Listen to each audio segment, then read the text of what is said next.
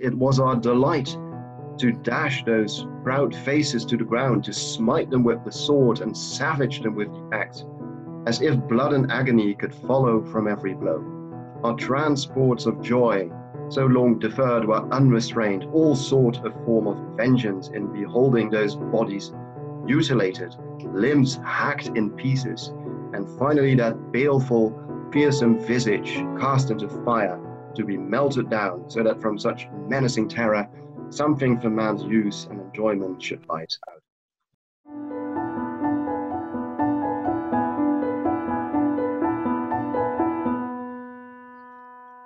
Thank you all so much for joining us. My name is Jennifer Cohane. I'm one of the co-founders of CARP and an assistant professor at the University of Baltimore. I just wanted to introduce us quickly to our topic and to tell you a little bit about CARP for those of you who may be unfamiliar.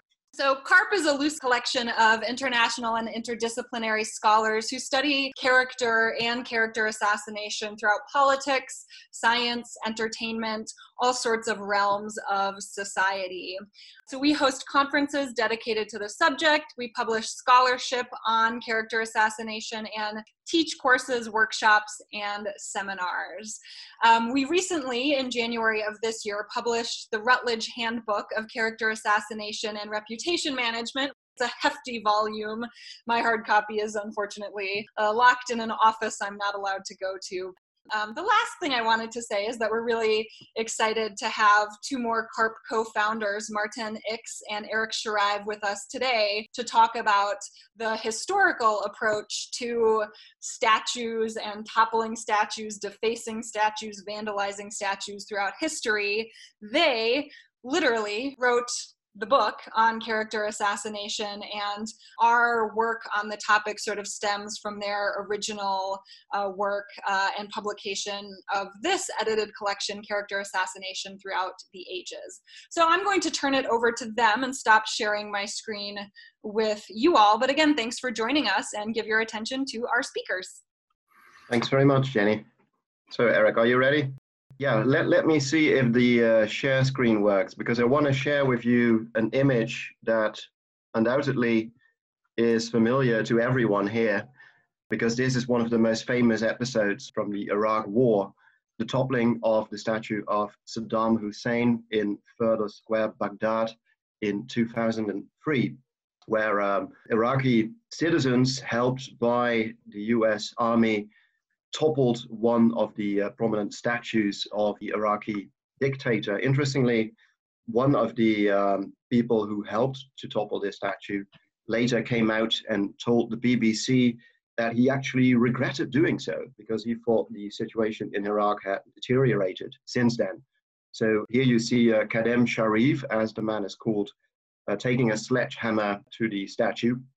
But later he says, when I go past that statue, or where it used to stand, I feel pain and shame, and I ask myself, why did I topple this statue? I'd like to put it back up to rebuild it. I'd put it back up, but I'm afraid I would be killed. So it interestingly goes to show how people's perspective can change over time, but it's particularly that why question that we'll be focusing on today. Why did people and do people topple or deface statues of politicians and other public figures? What's the history behind that, and how has that changed over time? Let me add just a few seconds, and then we start from there. Why us? Martin and I, we think that we can share our humble opinion on this subject, because we have written in these fields, as Jenny said.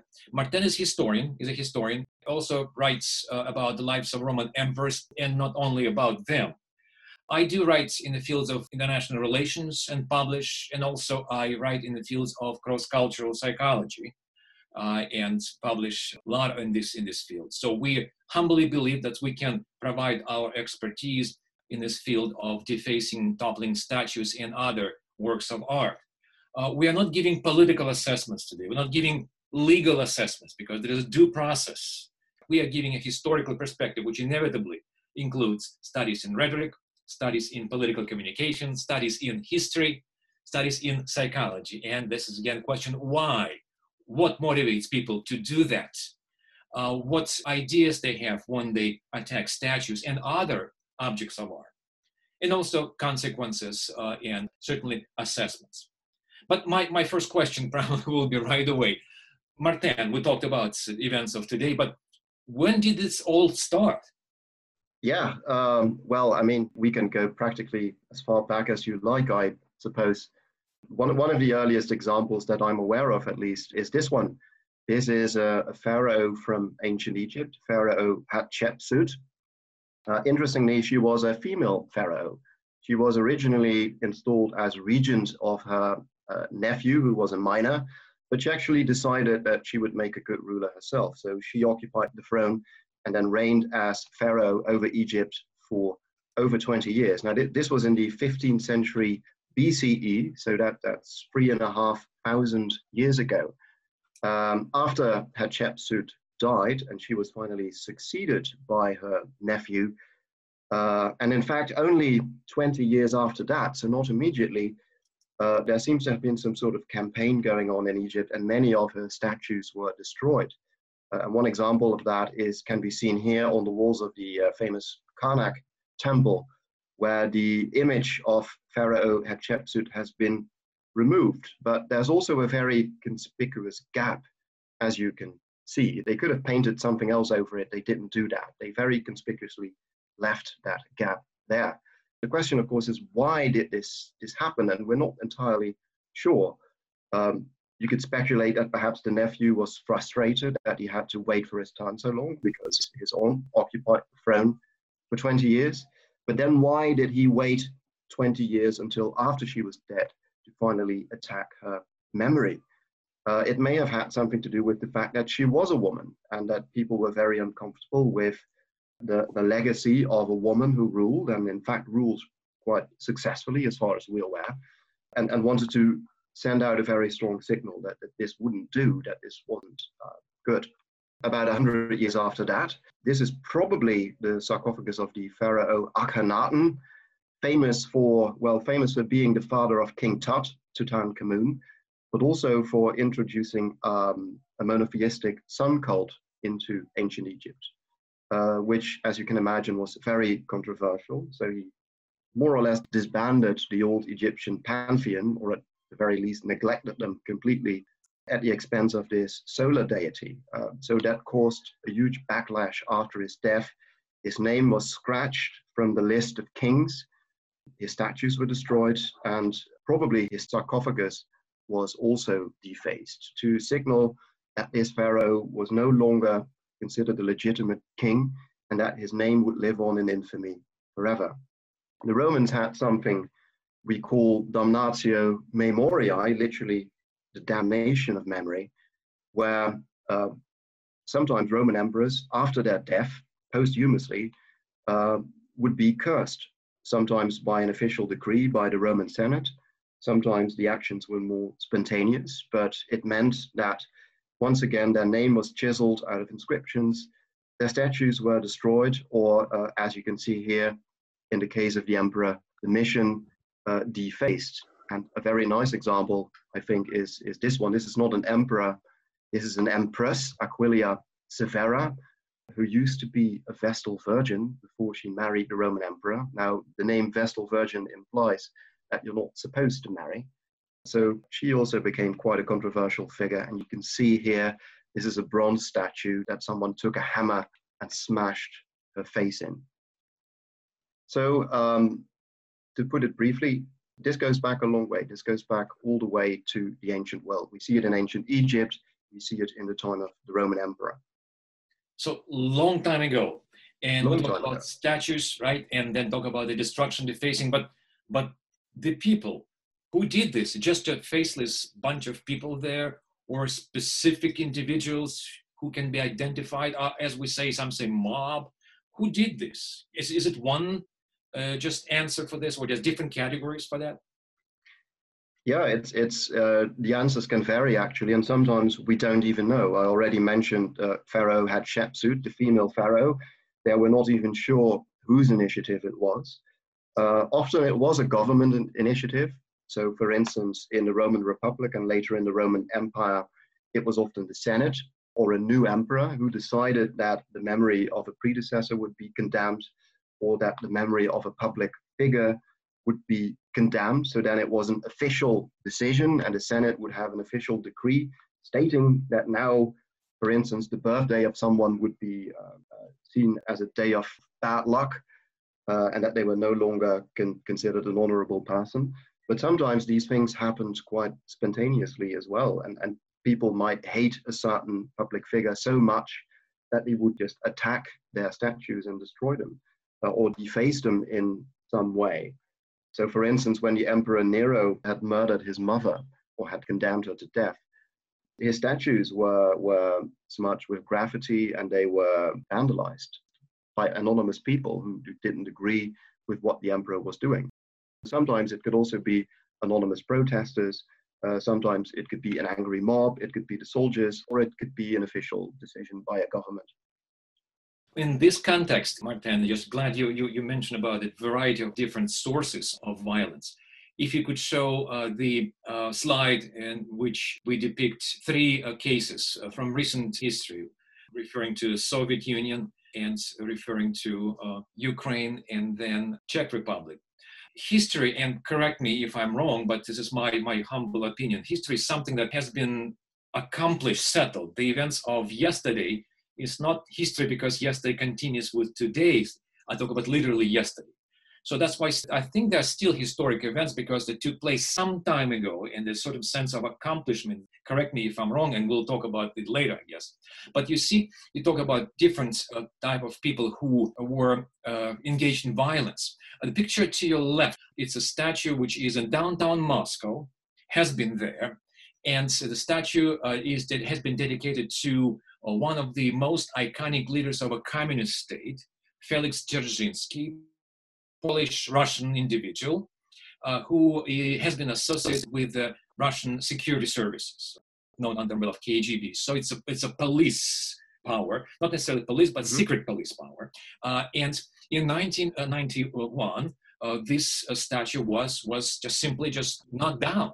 By whom? I can say, I just studied this, and documents are available. Essentially, yes, it was a spontaneous reaction of people. The supporters say, the demonstrators, the opponents in Russia today say, is a mob, violent mob of thugs. But those spontaneous expression of opinions, and then the city council, the government of Moscow, not only didn't they mind, they helped with equipment to remove the statue. And I look at the signs right there. There's almost profanities, but just sort of profanity, being saying that's end of the government, literally speaking. Just end to the government. Very colorful Russian slang right there. So there was a combination of public will and public incentive, mass demonstration, and then the government. On your right-hand side, you see the most recent developments. This year was done relatively quietly in Prague, the capital of the Czech Republic. A government did this, sponsored. There was no demonstration around there. Maybe some reporters, some photographers. No cheering crowd, right? There are a few individuals. As far as I know, I may be wrong, but a few dozen people came just to look at this. Well, it's a removal of a statue of a Russian field marshal, whose name is associated with the liberation of Prague. We can discuss this. Was it liberation or reoccupation of a country by the Soviet power? It's a very complicated question.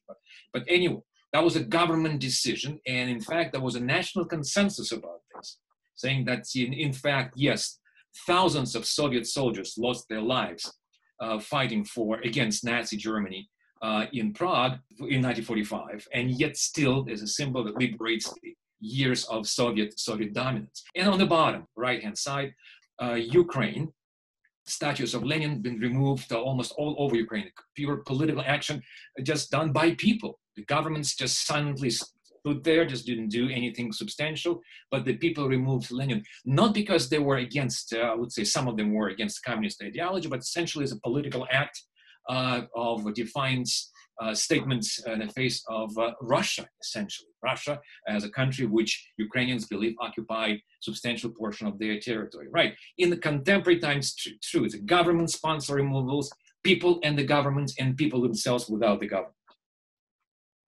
Yeah. So shall I move on to the next slide? Yeah, certainly. But my question is, we talk about statues, but statues represent something. But are there only the statues that were attacked, defaced, and somehow removed? Or maybe it was something else? No, in fact, if I return to the ancient world, many different things could be attacked. We've seen in the case of Hatshepsut that it was actually a relief or an image on a wall that was removed. We've seen that sarcophagi and sometimes also graves can be vandalized. It could be statues. In the Roman Empire, it could also be coins, because of course coins had the portrait of the Roman emperor on them. And if an emperor fell into disgrace for whatever reason, then sometimes people try to destroy or mutilate their coins. So here is a very nice example of the Emperor Nero, where someone has taken the trouble to pry out his eyes, which is something that you often see happening also to portrait busts, by the way, that the eyes are attacked.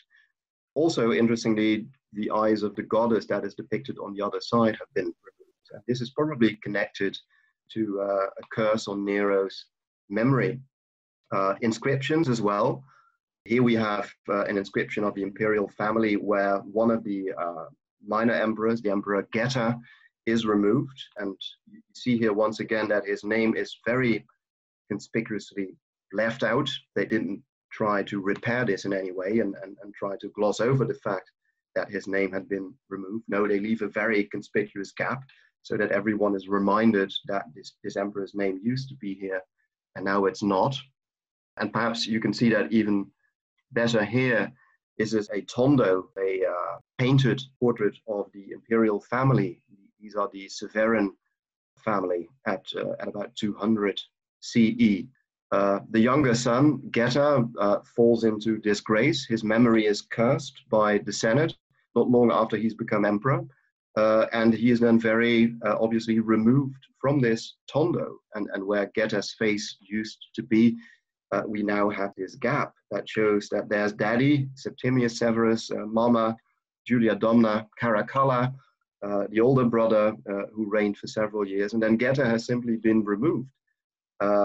Geta is, in fact, a very interesting example because there's no other Roman emperor for whom there's been such an organized campaign of defacing statues, removing him from inscriptions, even scratching his name out of papyrus texts in Egypt. So a real effort was made in this case, and it must have been, the initiative must have come from the top.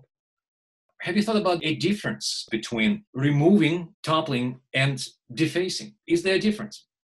I think there can be. I mean, we're of course drawing all sorts of historical parallels here. We're going back and forth between communist times and the Roman Empire and Egypt and whatever. I think we should also be careful that sometimes things look the same, but they may not have always the same reasons. For instance, in ancient Egypt, there is this notion that if you are removed from memory, so if your name and your images are removed everywhere, then you can no longer live on in the afterlife. So there's also definitely a religious context to that is missing when we're looking at removals of statues of Stalin or Lenin, for instance. People do not think that they are depriving Stalin of a place in the afterlife. So some things are the same, some things are also different. But I think in general, we can say that if you leave these very conspicuous gaps, like in the imperial family, or here, where this is still recognizably the emperor Domitian, but you can see that his face has been mutilated. And as I mentioned, often the eyes are also mutilated. That can also serve as a sort of permanent reminder that someone is in disgrace. So when you just quietly remove a statue, on a Sunday morning when no one's paying attention, and you put it in storage somewhere, and you simply don't mention it anymore, then you're trying to quietly remove this person from an honorable position in history. But if you leave a conspicuous gap or in its defaced form, I think then you're trying to send a different signal. Then you're trying to signal that this person is in disgrace. Once we thought he was honorable, or we were forced perhaps to honor him, but now we know better and we can reveal him for what he really is, namely a monster, a villain, etc. I think, go ahead. Yeah, no, actually, I was going to ask you a question, namely from the perspective of political psychology, looking at the individuals who attack these statues. Can you say anything about the sort of motivations that they would have for doing so? Well, certainly I will talk about this. Love to. If you just help me just to start with photographs I want to show. Stalin, first of all, it's a well-known and will be less. There we go. Thank you. Wonderful. About why people do these things, defacing, attacking, removing. And speaking about removing and motivations, there are pure political motivations exist about politics, power, the ability to dominate, to impose your will, the ability to introduce your will. There you go. It's a famous or infamous picture, a big one. See, it's on the background. Vladimir Lenin, he's the head of Russian Soviet Revolution in 1917. Near him, second in command, second in charge, was Leo Trotsky. And he became persona non grata, essentially, in the Soviet Union. Just Lenin and Trotsky and Stalin and Trotsky, later, they disagree on many terms. And in fact, Trotsky became the person who portrayed as a villain in Soviet textbooks. And here the picture on the bottom, see, it's a picture, identical picture, but the face of Trotsky been removed. And for generations in the Soviet Union, in newspapers and other sources, when the picture was used, there was an empty spot right there. So the Photoshop didn't exist then, but there was the initial type attempt at photoshopping the picture, so removing the image of an individual who was a right-hand man of Lenin and Stalin, essentially, but it was removed for political purposes. And next slide, please, if you can show. Now I'll be quick right there. So this again, Trotsky. It's a remarkable picture. See, I highlighted it right there. To your left is Trotsky standing there near Lenin during Lenin's famous speech in Moscow. On the bottom, well, this Trotsky is not there. Picture was photoshopped. And the next slide, please. I just must say it's not contemporary developments. It's something has been done back in 1920s, 1930s. There you go. This is on the top picture right there. It's a head of a security service in the Soviet Union and Joseph Stalin near him in Moscow in a sunny day in the summer. And on the bottom, the guy disappeared. He was tried by the secret trial and executed. But pictures removed, so disappearance. There's a political motivation. We debate in political science, and Jenny can add to this, as it's true political communication, that the debate is what's more efficient, most important thing. Is it just forgetting about transgressions of a person or continue naming and shaming? It's a psychological feature, just we do this in a family. Should we remind our children about some member of a family who conducted something shameful, or should we just forget about this individual and just never mention his or her name in our family? And so there's no clear question, of course there is. But next slide, please, and then we'll summarize. This is maybe less known a picture. This is a picture, a famous picture, and every person in China, I suppose, know this picture.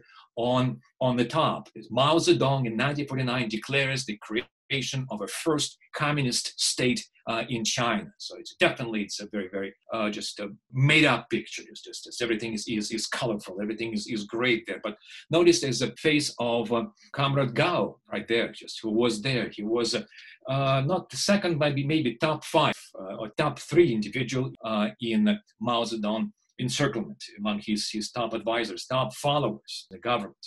After falling out of favors from Mao, being accused and arrested for being an enemy of the state, that he's painting his picture his face was removed, and there's a sea of flowers standing right there. So, and the 3 or 4 generations of people in China saw that picture on the top. Gao was not even mentioned anywhere there. So this is a form of political death. Again, so you are not there, your name is even erased, you don't exist. So it's a form of character attack, character removal. I mentioned political motivations. Yes, so you get rid of your political opponents, you get rid of former comrades or associates, and it's one of the ultimate forms of disgrace. There are reasons which are ideological. So it's a deep-seated values in us. And so what kind of values? Could be religious values. There are religiously based removals. We know Taliban, just removal of just destruction of statues there. Well, idea of injustice. In fact, conflict theories in political science, Marxism is one of the examples, and post-colonialism studies and movements suggest that the history of the world has been based on very unjust foundations, either as a class, problems with social class, or as a race, or imperialism, and therefore, any symbol that represents old system, whether liberal, conservative, doesn't matter, but it's an old system based on oppression, rooted in oppression, it must be somehow dealt with. So ideological. And also could be psychological. And in no way I suggest that there are people who are mindless and brainless. No, people do have motivations. But psychologists establish the fact that many people, especially younger individuals, prone to this form of self-expression when you want to do something meaningful or meaningless, but memorable. And that's why we do have trolls. That's why we have vandals on the web. That's why we have people. And I remember my childhood, we did, I hope the statute of limitation passed, but we did terrible things to our neighbors. I'm ashamed for that. Spray painting and damaging property because we wanted to do something. And I believe that a person may commit a violent act out of ideological reasons, plus political reasons. Just you act against incumbent government. You just want to send a message to the government. And also could be out of a psychological state of mind and behavior. You want to do something, but instead of writing a pamphlet or publishing a paper or conducting a webinar, you do something meaningful outside. Spray paint your neighbor's fence because, you don't like this, your neighbor, or simply because you want to do something for that. Yeah. Okay. Thanks very much. So, but you and I mentioned mostly statues and paintings and material items.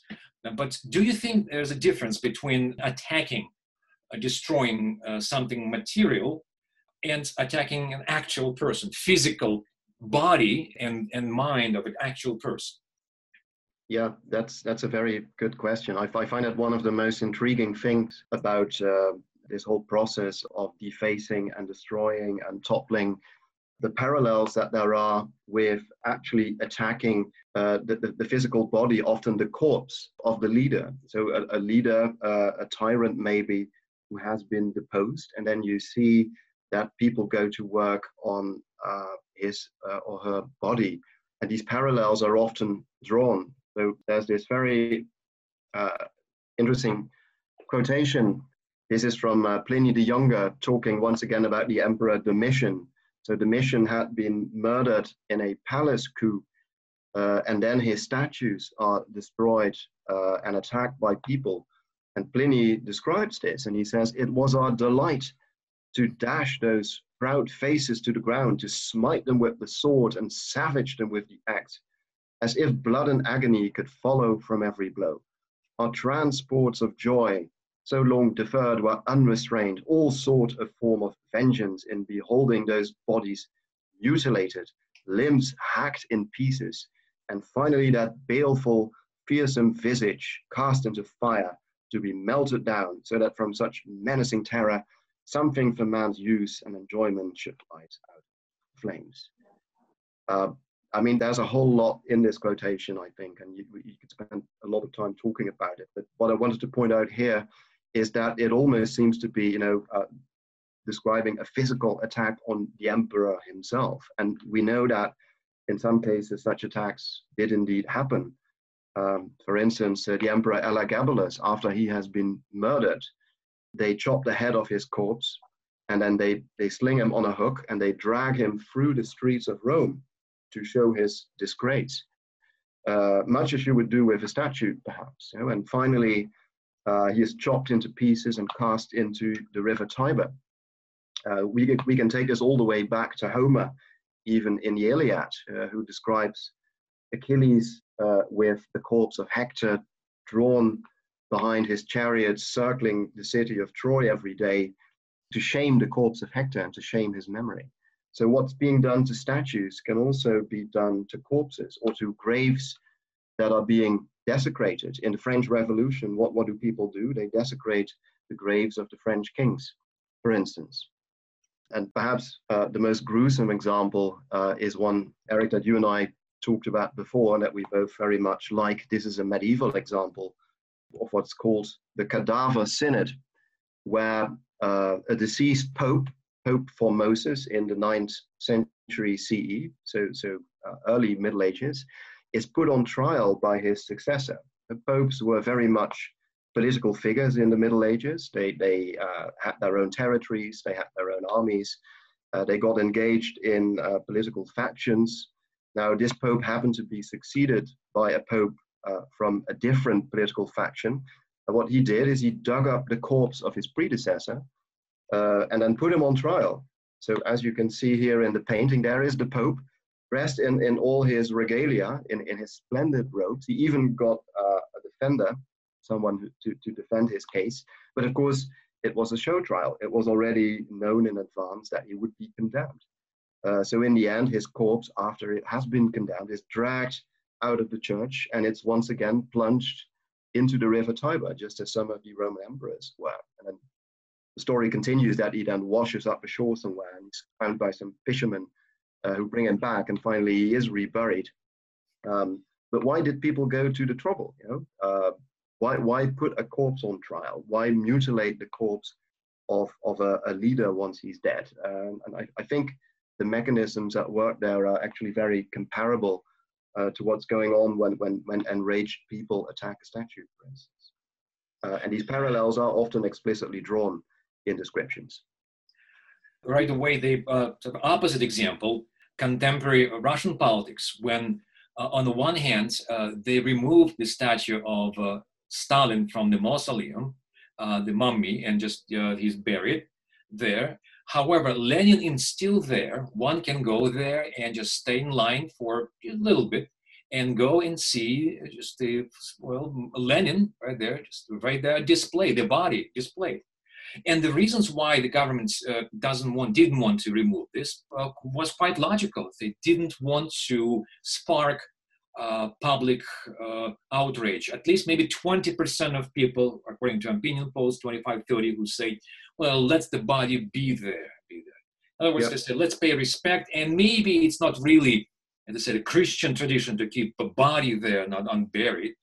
But assuming Lenin actually was not Christian, and then they were knowing it's a historic artifact, and just for the sake of public order, let's keep the body there. It's quite interesting. Yeah. So Eric, of course, it's no coincidence that we are doing this topic right now with everything going on with the protests in the United States and in fact across the world where this has been picked up as well. So people really seem to make a big deal out of removing statues, keeping statues in their place. They go to fights over it, quite literally. Do you think in the end it makes much of a difference whether a statue is removed or whether it's kept in place? Martin, it makes a difference in some individuals and doesn't make any difference in other type of individuals. Those of us who are motivated by immediate concerns, name of a high school or representation of your ancestral roots in a certain way that you find derogatory or inappropriate. It's one thing, and one and done, the painting or statue is removed and you're happy, well, just mission accomplished. But if I had deeper values, if I'm motivated ideologically, if I believe those statues represent the system against which I want to fight, that, of course, it will be appeasement, because that's just basically small step to satisfy my aspirations will be nothing, because I have a bigger and I have a more complex and complicated agenda in this sense. And so therefore the question is, how many of individuals are motivated by specific ideas or concerns or grievances, and how many people really motivated by deep-seated ideological values? And this is what we don't know. What's therefore many, and opinion polls show this, suggest that, well, that's true. Let's just agree with removal and just move on, and because this is what people want, that's fine. Let's move on and discuss something else. Others suggest no, it's something deeper within this, and just simple removal, it will not stop anything. President of France, Macron, just declared that history is complicated and history has many sides, and therefore he said statues will stand right there, suggesting that's good or bad. Just this is what he decided. I guess that brings us to the most complicated question of them all, which is why we saved it for last. But so there's a big debate about all sorts of historical figures, but to what extent can we judge historical figures by the standards of the present? Is that fair? Is that realistic? Can we rewrite history, and does it mean that history changes all the time? As a political psychologist, I think that yes, many things happened, but the way they happened, based on our personal opinion and of course historical perspective. Historical perspective is something which we all learned from our parents, schools, from the web, from webinars, and just we form our opinions. So yes, history can be. People say, well, you can rewrite history. Certain things happen, true, but the way we see them completely different, just the way we attach meanings to them. Therefore, there are different interpretations. And the way we see evil side of history and good side of history, I would say it's a very flexible, it's a very dynamic process. Yeah, I think history is being rewritten. History keeps changing.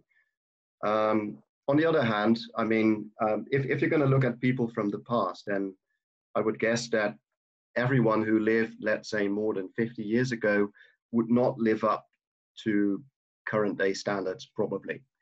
And we were joking once among each other that perhaps in 100 years' time, everyone will have become a vegetarian, and we'll have to say, well, all those statues of carnivores that we've put up, like, I don't know, Nelson Mandela, they have to go. This is a caricature, of course, but it is a very tricky discussion where you're going to draw the line. You know, what do you still think is acceptable?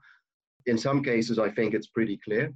If someone is involved in slave trade, for instance, then I wouldn't advocate keeping that statue up. But what about a character like Winston Churchill, who's also come under discussion?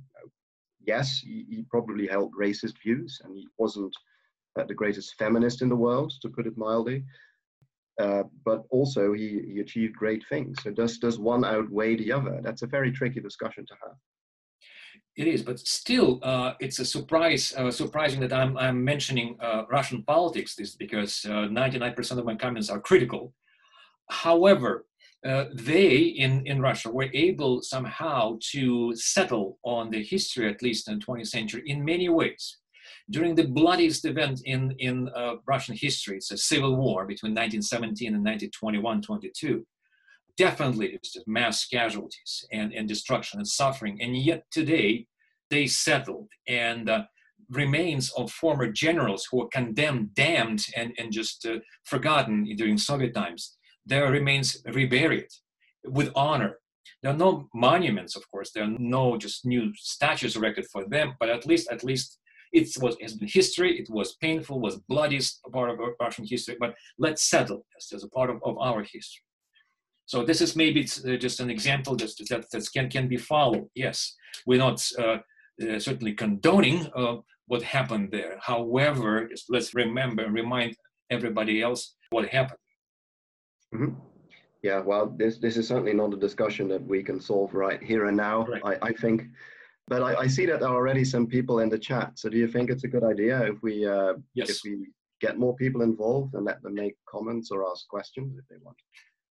One of the questions is one that I think is really interesting about the nature of public space. So these statues appeared and existed in public space, and certainly thinking about statues that are removed also requires us to think about what is public space and what is public space for. So what is the nature of, for instance, the agora, and what values should we put on display in that public space? And so can we see some shifts in how we approach statues based on how we think about public space? Yeah, I mean, that's a very good question. I mean, for instance, the Greek agora or the Roman forum was also a place where people celebrate certain values. So the Emperor Augustus, for instance, he built a new forum, a new big public space, a square with a temple, and there he put up statues of all the great Romans from the past. and he put them opposite all members of his own family, who also got a row of statues. So that, of course, is also appropriating what's supposed to be public space, which is celebrating these public heroes, but also makes a very personal statement about his own place in history. So one thing I think you can see happening in the Roman Empire, for instance, is that emperors appropriate what used to be public space, meaning the space of the Senate and people of Rome, and they make it into imperial spaces. Yeah, when I was in Washington, D.C., and I visited the Capitol, and I did the tour, I was very struck by this custom that each American state got to donate 2 statues of local heroes that are then put on display. And that's also a way of, celebrating national values, state values perhaps even. And you had astronauts, but you also had Rosa Parks there. So yeah, that tells you a lot about the symbolism of that public space as well. What you put on display there defines the space in a way. And what is a public space, Martin? I think, and Jenny, I think it's also defined by politics. And I mean politics not in a bad way, just politicking, but politics is the will of the people. And so debate, which is developing about what's supposed to be public space. And maybe just my personal opinion, and maybe it is silly, but of course we can express our opinions freely. But maybe just if we disagree with public space is, maybe it will be a good idea to erect a second statue near the one which is under disputed, to show that maybe a different version of events that took place right there. So, and you use both statues to indicate that's just a different point of view, at least 2 points of view about that event. Of course, the idea is silly, but at least on a psychological way, it would represent that there are points of view and there are disagreements, have been disagreements about certain political issue. But I think public space is defined by culture, by ideology, and definitely by political process. Yeah, that's interesting, Eric, because certainly having sort of dialogic statues would be a way of kind of reclaiming public space as a space for public interaction and debate. But yeah, the statues in the basement of the U.S. Capitol are certainly one of the key sort of touchstones of the debate over statues in the U.S. right now. Alex is wondering if there's a psychological difference between destroying or modifying a monument and creating a parody monument. And he gives the example of Putin gravestones. I'm not familiar with parody monuments, Eric, but if you are, is there a difference? Mockery is it's offensive to some, funny to others way of depicting reality. So it's a sarcasm, exaggeration, certain features, something like caricature. We are familiar with that, to provide examples, there are plenty of them in the contemporary world. The difference is that quite often this political mockery is often conducted within legal realm. Therefore, the authorities cannot prosecute or at least somehow limit the expression of this type of activities. And those who support First Amendment in our country, Martin knows one of the points is the freedom of speech right there. Supporters of First Amendment suggest, yes, this is our right to portray individuals in that particular way. However, there is of course limit, political and religious, so how far you go and how far you can mock these images. But psychologically, mockery is affordable, is available. Children can do it. You can draw a picture. You can create a sculpture at home. You can share with others on social network. And this is stimulating, this is invigorating, this is interesting. And this is also, in certain ways, allows you to express yourself politically. In many ways, it's supposed to be supported, unless it clearly violates legal rules of our country. Martin, are there examples of parody monuments in the ancient world? I can't immediately think of any, because almost all the visual material is affirmative. It's celebrating someone. So usually when it's mocking someone, that means that it's defaced or destroyed. We do have one graffiti of the Emperor Nero from the basement of the Imperial Palace, I think. But it's very, very rare. I think caricatures and mocking images, I won't exclude that there were some in the ancient world, but they're really mostly associated with the modern world. And I think they really came up in a big way with the art of printing. In the Protestant Reformation, you get these caricatures, mocking popes, for instance, and then it becomes a big thing. Tonia's wondering, have you come across any instances, either you, Martin, or Eric, of individuals that were defaced or removed and then later on restored in some ways, perhaps represented with footnotes? Stalin perhaps is an example there, but are there other examples you can think of? Or Stalin's enemies, I guess I should say. Yeah, there is a very intriguing example from the Roman Empire of the Emperor Commodus, whom people may know from the movie Gladiator. He didn't have the best reputation. He was on very bad terms with the Roman Senate. So after he was murdered, many emperors were murdered, the Senate issued a decree condemning his memory, and they proceeded to destroy his statues. But then a certain general seized power. This was Septimius Severus, and he proclaimed that he was actually the divine brother of Commodus. So he tried to legitimize his new dynasty by making a fictional connection to the old dynasty. And he forced the Roman Senate to restore Commodus's memory. Because Commodus was in fact quite popular with the Roman soldiers. But the Senate hated him, they condemned his memory. And then actually the Senate was forced to issue a new decree claiming that he was now among the gods, he was divinized. So he was condemned first, and just a few years later, he was turned into a god, and he was honored with temples and everything. I can use an example, not necessarily about statues, but the meaning people attach, political meaning attached to symbols, like a famous, infamous example of a car train used in the conflict between France and Germany. So the car train in which capitulation was signed by one side, and then this was used as a symbol of defeat for other country, and then back. So the French lost to Germans, to Prussians in 19th century, and then 1914, and then again, beginning of World War II. So the same symbol, same car train, 4-1, was used to humiliate others. Just put it on a pedestal and say, look, this is here you signed your capitulation agreement. Yes, it was used and reused by each other side, but fortunately it was put an end, hopefully it's not there anymore. So the next question is sort of, in my mind, the million-dollar question when it comes to thinking about toppling or defacing statues. And this is sort of the question of what do you do, which is the hardest question. But so Holly's wondering, is there a way to put a monument in context to demonstrate that social values have changed and that perhaps this person is no longer revered? Or will there always kind of be a knee-jerk emotional reaction to, the way that social values change throughout history? Yeah, currently in the Netherlands where I live, have a big discussion as well about, our colonial past and about statues from colonial days, which are still there. What should be done with them? Some people think they should be left in place because they represent our former greatness. Others think, no, these were slave traders, racists. Their statues should just be removed completely.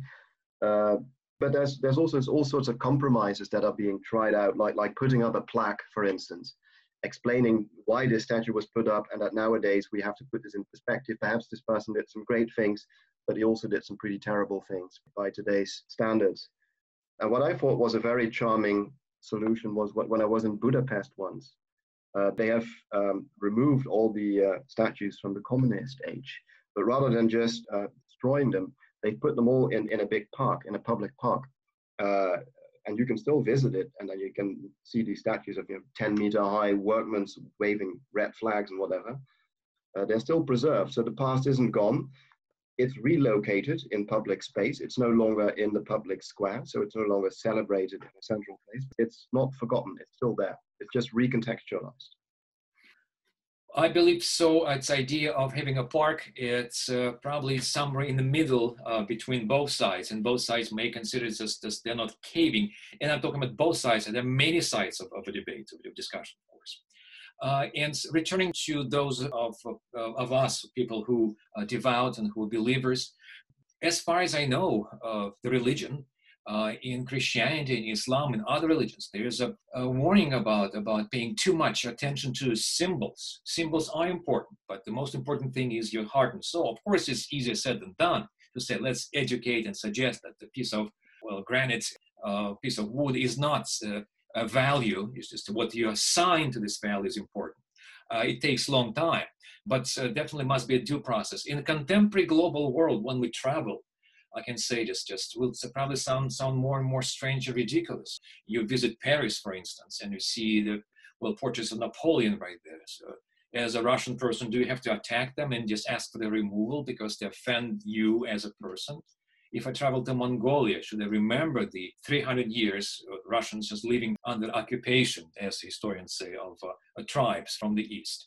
So therefore, public spaces in which debate can start, due process for statues and paintings and other symbols today, and of course, education, which takes a long time, but it should be done.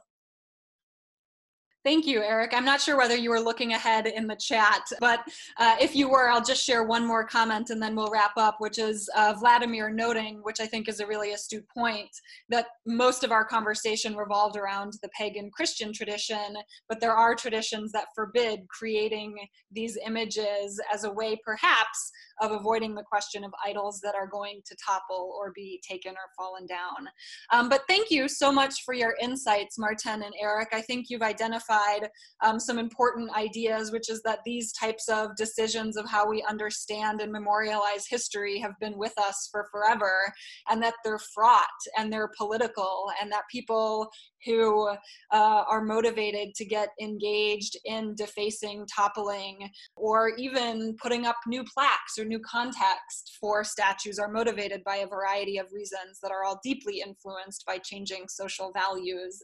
So thank you for an insightful and interesting conversation. We will be back with some more conversations about character and character assassination. So thank you for joining us today. Thank you.